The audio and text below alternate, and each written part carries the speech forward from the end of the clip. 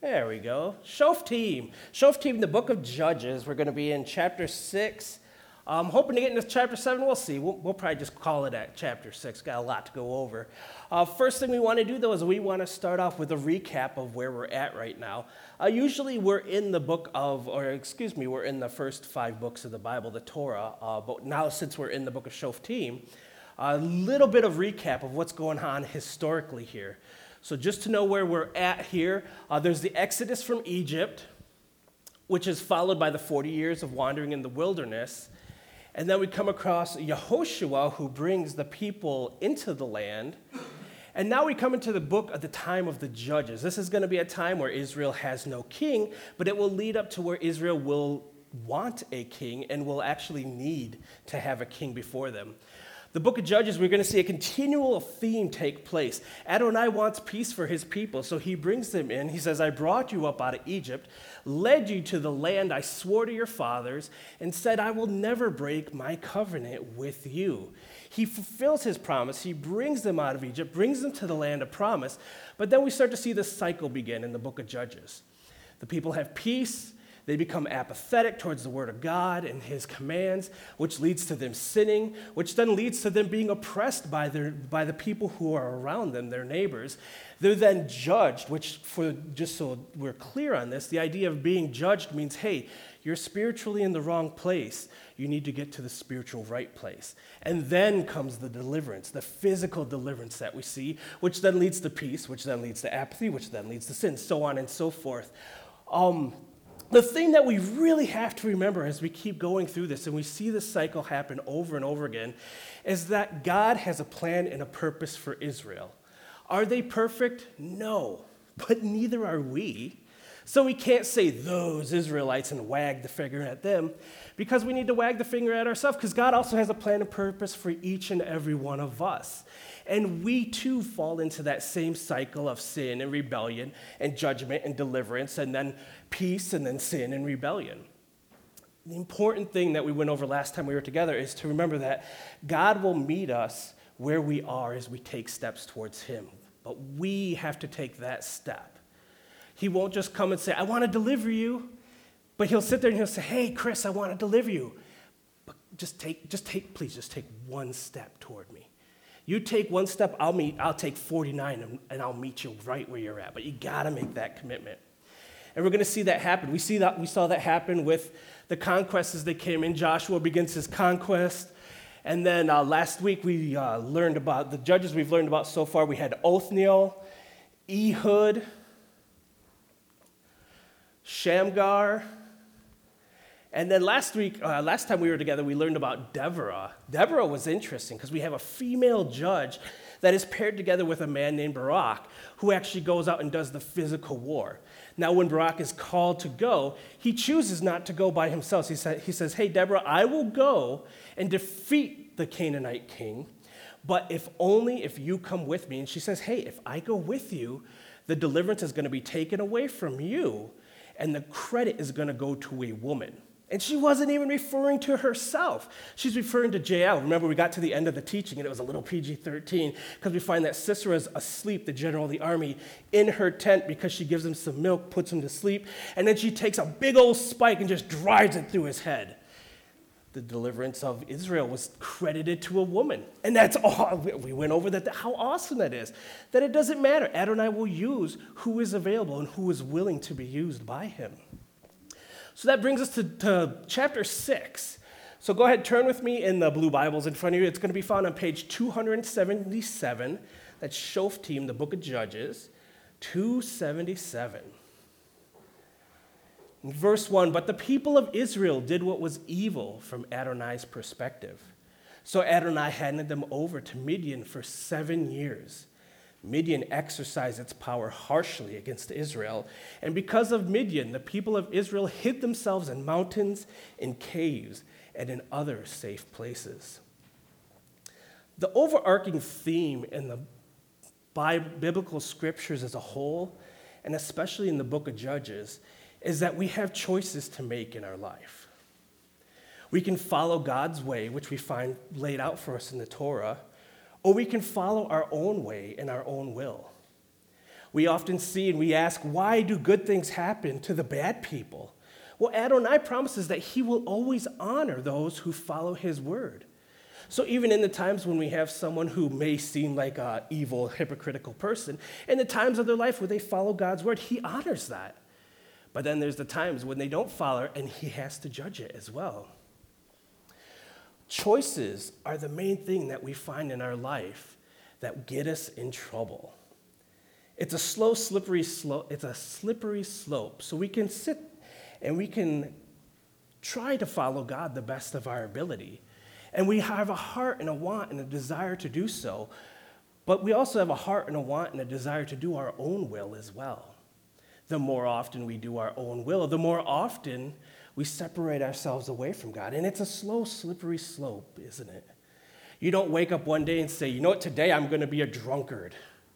No, you're like, hey, today I'd like to try this, tomorrow I'd like to try that, and then I need one when I get home from work to just kind of wind down. You know what, I should probably have 2 because today was a really bad day, and then, well, the weekend's coming, now I get to have 4 because I don't have to go anywhere tomorrow. It's a slow, slippery slope.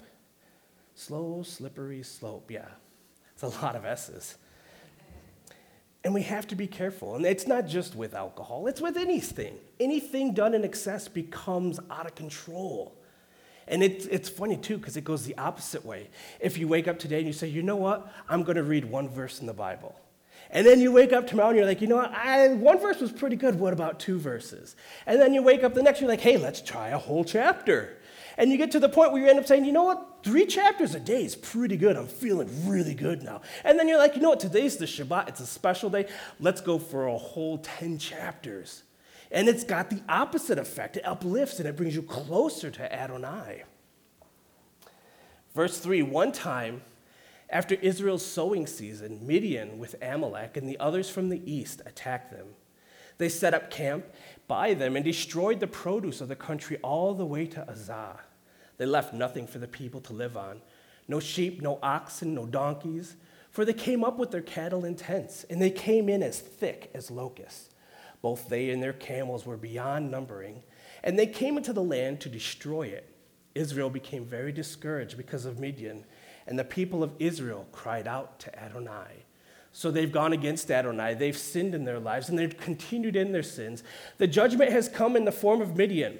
And what's interesting, so Sisera was the tool that was used for judgment before, and he had 900 iron chariots, the tanks of the day. And all of a sudden now, the things have gotten worse. And this time there are Midianites as far as the eye can see. They're like locusts. And so we see that their judgment is increased by the amount of sin that they have. And isn't that true in our own lives? The more sin we have, the harsher it feels like Adonai is kind of allowing us to be tempted, to be tempered down. So that all these Midianites arrive. And they don't have iron chariots. We're going to find out in a minute what they have. They have camels. They have camels as far as the eye can see. And the Midianites, through this, they were able to conquer all this territory. I know we've all seen a horse. How many of us have seen camels? They're huge. Those big old gumpy animals, they've got that big old head and the 1 or 2 humps on the back. And they're a sight to behold. And they're mounted up, and they're riding on these with their swords and their spears. And it is an intimidating thing to see. One thing we see with this impression from the Midianites is that not only are they coming in and they're taxing the people and they're taking the fruit of their land, but they're also using scorched earth tactics. They're not only coming in to raid and to pillage, they're coming in to utterly humiliate and destroy. It's one of those things that the Bible talks about to the Israelites. They say, when you go in and you conquer, don't cut down the trees. What are you doing? You don't cut off the fruit. You don't cut off the fields. You don't burn things down. Just go in and conquer. Scorched earth tactics are dirty. Scorched earth tactics say, okay, I'm going to come in. I'm going to take over. And when I leave, I want you to suffer. I don't want you to recover and have more so that I can come and take more from you. I want you to just die. No way to eat. That's not the way Adonai wants it. That's not the way it should be at all. So when the people of Israel cried out to Adonai, that's super important. They cried out to Adonai. No matter how bad things are in life, what does Adonai want you to do? He wants you to cry out. That's the step. He says, I want you to take one step. Cry out. I was wrong. I need help. And he'll meet you right where you're at. So they cried out to Adonai because of Midian, and Adonai sent a prophet to the people of Israel, who said to them, Adonai, the God of Israel, says, I brought you up out of Egypt, out of a life of slavery. I delivered you from the power of the Egyptians and from the power of all your oppressors. I drove them out ahead of you and gave you their land. And I said to you, I am Adonai, your God. You are not to be afraid of the gods of the Amoree, in whose land you are living. But you paid no attention to what I said. So the first thing that Adonai sends when they call out for help is he sends a prophet who says, you know what, you messed up. You had a good thing going and you messed up. But all you got to do is turn back to me. And then I will send a deliverer. And he's going to do that as well. So he sends a prophet first to prepare the people, the nation spiritually to return to him. And then he's going to send the deliverer too. It's the same is true in our lives as well. We need to acknowledge, we need to realize our choice to choose to remain in sin. And then we have to acknowledge that and say, okay, Adonai, I need your help now to be delivered from this sin. I love this quote I found from Helen Keller. For those of you who don't know, Helen Keller is a blind woman who is an American author and activist. And she says, we may have found a cure for most evils, but we have found no remedy for the worst of them all, the apathy or the not caring of human beings. Whew. Doesn't that just hit home? And it is, it's true, isn't it? So many times bad things happen and we're like, well, what do we do? Well, I don't care. Someone else will take care of that. This is part of the reason why when we come to, especially to Yom Kippur, and we start praying and we start pounding our chest and we repent for the sins of our nation. Did I commit those sins? No, but I can't be apathetic about those sins. We've all done this together. We're all lumped together. And so another way to word it, I found another person who said, we need to be careful that we don't become so dependent upon God to do everything that we find ourselves doing nothing. Wow, that hit me like a ton of bricks when I first read that. And I was like, yeah, it's so easy to say that's not my problem. What that person's going through, that's their fault. It's not my problem. What that country's struggling with, that they kind of made their own bed. Now they got to lie in it. That's not my problem. That's apathy. You know, even if we can't do anything physically, there's a difference between being unwilling to do something and being unable to do something. So if I hear about conflicts around the world, I am physically unable to intervene and help in a specific conflict. But that doesn't mean I can't pray. Talk about the most powerful tool right there. Going before the throne of God and saying, God, please, let your will be done. Let those who are innocent be spared. Let those who need to be judged, let them be judged.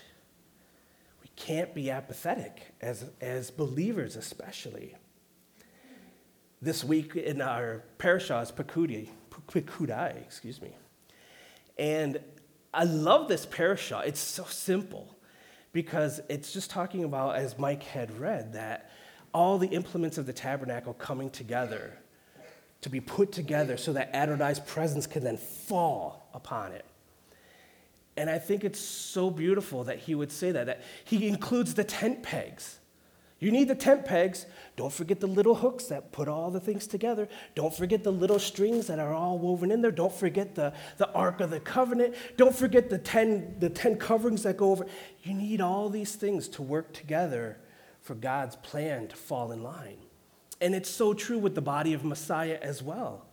You know, we like to uplift those who are on TV and those who have the podcast and all that. They're just like the outside skin. Like if we look at a person, the outside skin, that's what you see. You know what happens? The interesting thing about the outside skin of a human being is it's dead cells. It's what we see, but it's all dead cells. The real stuff is on the inside. It's the stuff that's inside the body that's supporting that outside worth. We're all in this together. We are the body Messiah, regardless of what color or what nationality we are or what body we might be going to at the current moment in time. We're all in this together. We need each other to work together. And that is what Adonai is showing the people through this whole story of Gideon. Gideon's heart is for his people. We're going to find out in a minute that he's threshing wheat, but he's protecting the wheat. He's not protecting himself in what he's doing. We need to be careful that we're not so heavenly minded that we become no earthly good. To think about heaven, to think about the world to come. Oh, that's awesome. That raises my heart. It's such a beautiful thing. But what about the person who needs help? If I say that's not my calling, that's not what I'm called to do, and I become apathetic, what does it matter? Turn with me to the book of James, chapter 1511. So James chapter 2, verses 14 through 18, he picks up on this idea. And he says, "What good is it, brothers, if someone claims to have faith but has no actions to prove it? Is such faith?" I love how the Complete Jewish Bible puts it in quotes too. Maybe I should say, I get the feeling that the author is being a little sarcastic, so maybe I should read it that way. "So what good is it, brothers, if someone claims to have faith but has no actions to prove it? Is this faith able to save him? Suppose a brother or sister is without clothes and daily food, and someone says to him, 'Shalom, keep warm and eat healthy,' but without giving him what he needs. What good does that do? Thus, faith, trusting by itself, unaccompanied by actions, is dead. Dead. But someone will say, 'You might have faith, but I have actions. Show me this faith of yours without the actions, and I will show you by my faith. I will show you my faith by my actions." You know, we see this with Yeshua too when he goes to heal the man with the crippled hand. And he says, "Your sins are forgiven." And the people stand back and they're like, "Whoa, how do you have the right to forgive sins? No one does." And he goes, "I'll show you how I have the right to forgive sins. It's anyone can say your sins are forgiven. But hey, stretch out your hand." And as he stretched out his hand, it became whole. Yeshua proved his faith, his trusting by the actions. And so did that crippled man. He believed that his sins were forgiven, and his faith was that he stretched out that crippled hand until it became whole. Could you even imagine? You have a crippled hand. It's never been able to move. And then in faith, you begin to move that thing. Man, those muscles have been tight and atrophied for so long, but then they start snapping back in place. Oh, what an awesome thing that must have been to see. Our faith without actions is empty and useless. We're going to see this with Gideon. So verse 11 in chapter 6 of Shoftim. "Then the angel of Adonai came and sat under a pistachio tree in Ophrah that belonged to Joash the Aviezer. His son Gideon was threshing wheat in the winepress in order to hide it from Midian." So remember, the Midianites were coming in. They were burning down everything, and now he's going to thresh wheat. Quite often when we think about threshing wheat, you have a couple ox, they pull a board, they kind of crush everything, and then you go to a top of a mountain and you kind of get it all in there, you just throw it up in the air, and you watch the wind carry away all the chaff, and all the seeds fall down. But Gideon, he's doing the opposite. He's inside a wine press, so it's down low. And so now he's having to take these bundles of wheat and just beat them relentlessly so that they release the wheat berries so that he can then use them. And the reason he's doing this is he's doing it to protect the wheat. I thought that was so cool. It was mind-blowing. Gideon's not doing it to protect himself and to hide himself.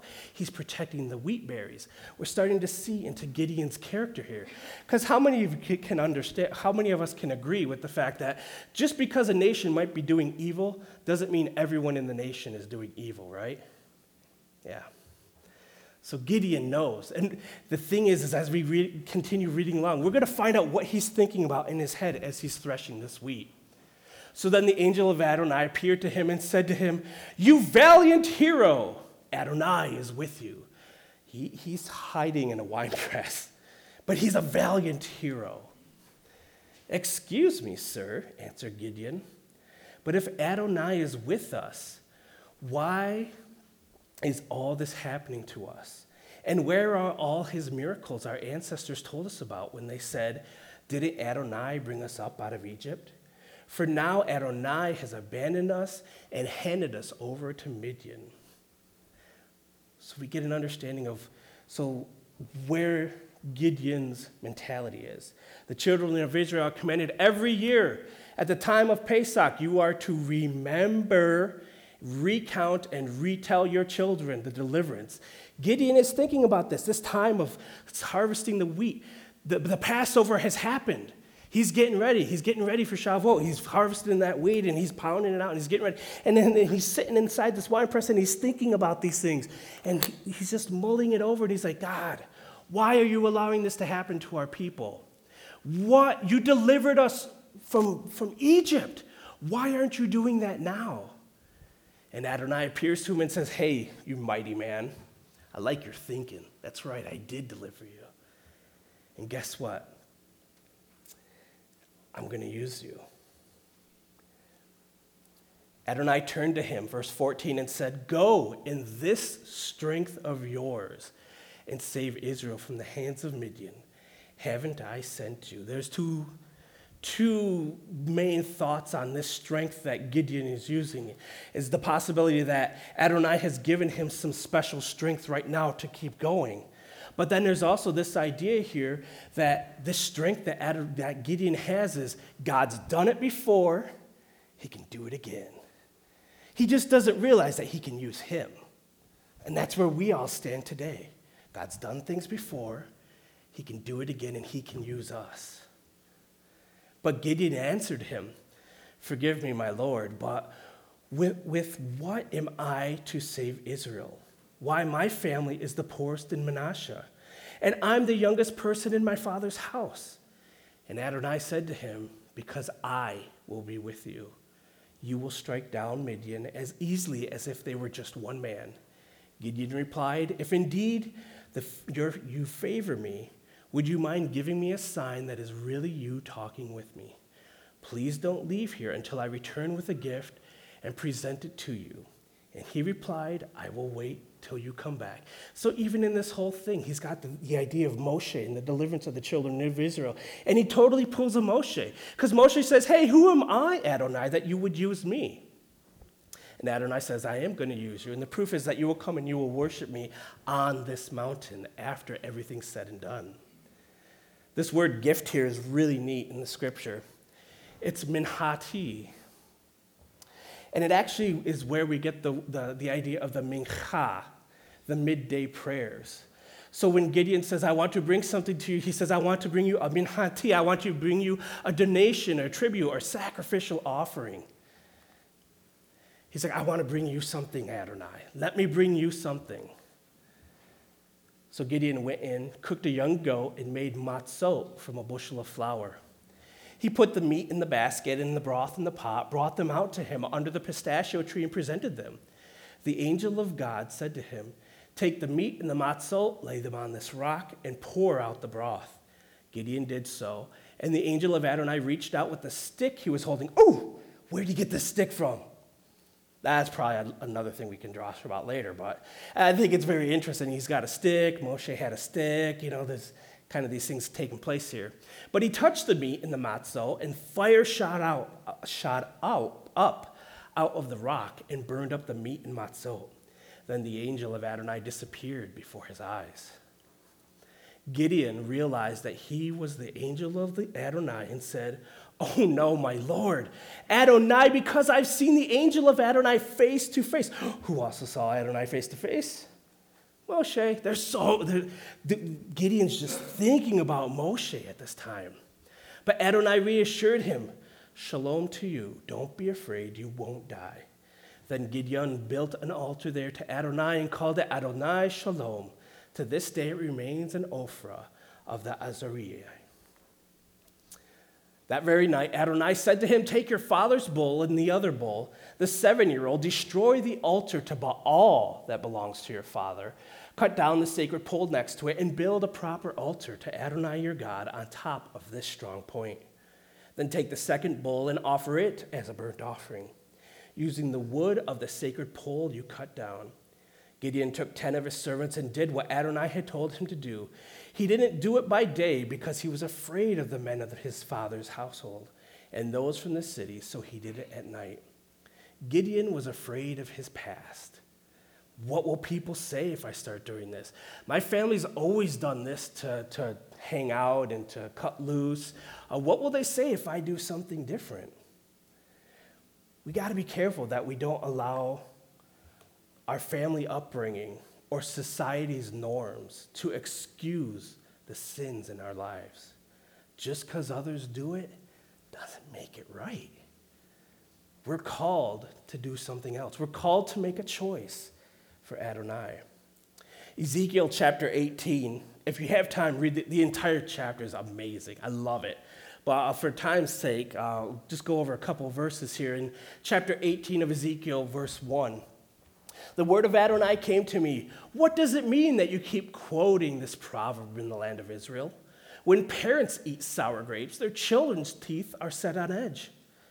As I live, says Adonai Elohim, I swear that you will never again quote this proverb in Israel. Look, all lives belong to me. Both the parent's life and the child's life are equally mine. So it is the person who sins himself who also must die." Verse 19, you ask, why doesn't the son bear the father's guilt? When the son has done what is lawful and right, he has kept all my laws and obeyed them. He will certainly live. The person who sins is the one that will die. A son is not to bear his father's guilt with him, nor the father to bear the son's guilt with him. But the righteousness of the righteous will be his own, and the wickedness of the wicked will be his own. The sins of my children are not mine. They are their own little sinful little beings. I have enough sin to worry about in my own life. But that doesn't mean we don't strive to lead and guide our children to do what is right. Verse 28 in chapter 6 of Judges. When the men of the city got up the next morning, there was the altar of Baal destroyed, the sacred pole cut down, and the second bull, a burnt offering, on the newly built altar. They asked each other, who would have done this? But after investigating, they concluded that Gideon, the son of Joash, had done it. Bring out your son, the men of the city demanded of Joash, so that he may die, because he destroyed the altar of Baal and cut down the sacred pole next to it. It can be scary to cut down sacred poles. You know, my family struggled with alcoholism for years. My struggles have been greatly and deeply seated into my life because of my parents and my parents' parents and the parents' parents before them. We just hate people. We just have an anger or a bitterness, or we have an addiction to pornography or to drugs or whatever it might be. Excuses? I mean, it's really what they are. It's not my fault that I'm the way that I am. Now, can the situations in our life shape the way we are? Yes, absolutely. But we have a choice that we have to make. We can either get bitter or we can get better. We can either follow the word of Hashem or we can follow our own word and do our own thing.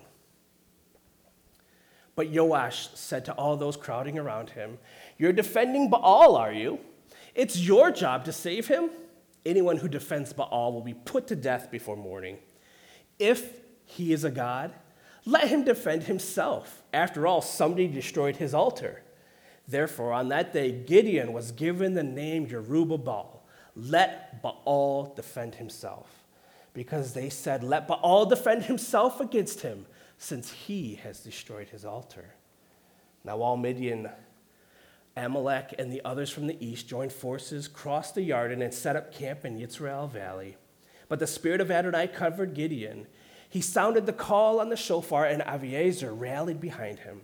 He sent messengers throughout all Manasseh, and they too rallied behind him. He also sent messengers to Asher, Zebulun, and Naphtali, and they all came to join him. So all of them are coming to defend the territory. And Gideon said to God, if you are going to save Israel through me, as you said you would, then here I will lay a wool fleece on the threshing floor. If there is dew on the fleece only, while all the ground stays dry, I will be convinced that you will save Israel through me, as you said you would. And it happened, he got up early in the morning, pressed the fleece together, and wrung dew out of it, a bowl full of water. But Gideon said to God, don't be angry with me, because I'm asking one more thing. Let me make one more test, please. This time let it be dry only on the fleece, with dew all over the ground. And that is what God did that night. It was dry only on the fleece, even though there was dew all over the ground. So we see with Gideon is not testing God. We see in Devarim chapter 6 that Adonai says, don't test the Lord your God. It's going to get you in trouble. But we see that Gideon in this circumstance isn't testing God. He doesn't say, God, I don't trust you. In fact, he started off, remember, saying, hey, didn't you do miracles for us in the past? Do them now. He says, hey, God, do miracles like you did in the past.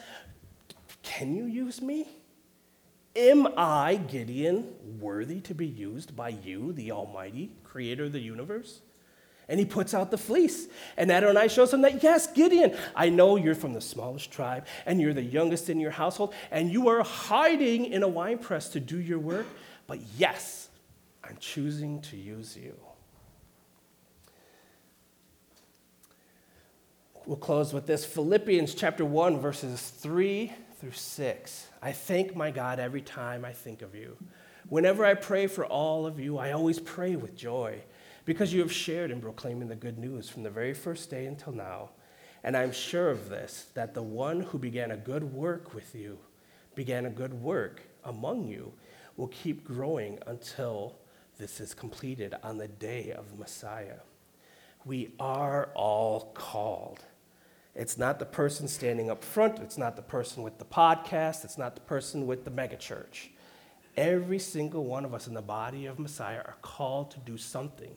We need to find out what that is. We need to ask Adonai what it is. What does he have plans for me, for Chris? What does he have plans for Tree of Life as a whole? What does he have for the city of Grand Rapids? What does Adonai want us to do? Our backgrounds, the past sins, our upbringing do not disqualify us from being servants of Adonai. But we have to make that choice to follow him.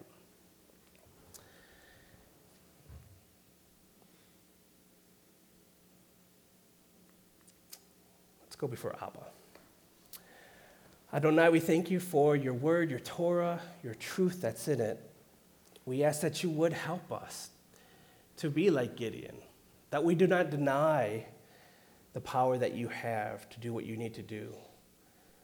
But Father, unlike Gideon, that we might accept easily the call that you might have on our lives.